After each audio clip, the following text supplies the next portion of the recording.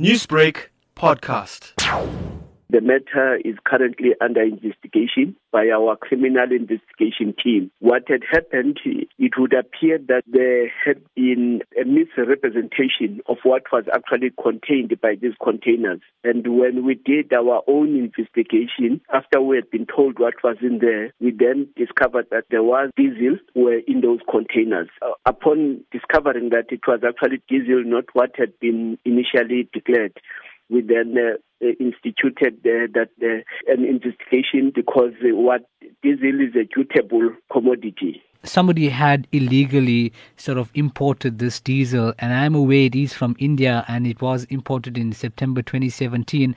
The matter at hand, is it going missing after being sort of suspicious cargo? How can this be allowed to happen almost 1 year later? Then only does SARS realize it's not there, perhaps? What we are investigating at the present moment is mainly the misrepresentation in terms of what was contained by those containers.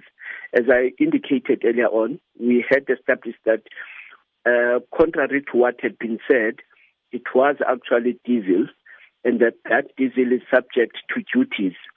And that is why our criminal investigation team is now busy with the investigation to try and get to the bottom of this.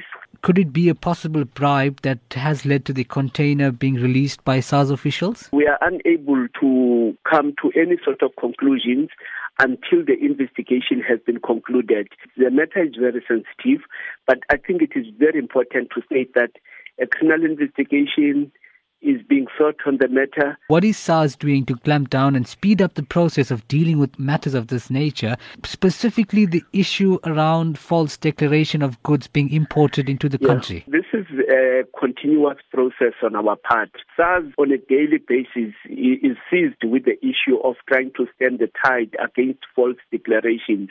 And to be specific as to what we are doing, we are continuously reviewing our risk engines or formulas as to how we should actually stop this tide and make sure that it does not occur. And you know what? As you would know, Ebrahim, that at any given time, you come with this solution and the criminals would come with an alternative on that. Newsbreak, Lotus FM, powered by SABC News.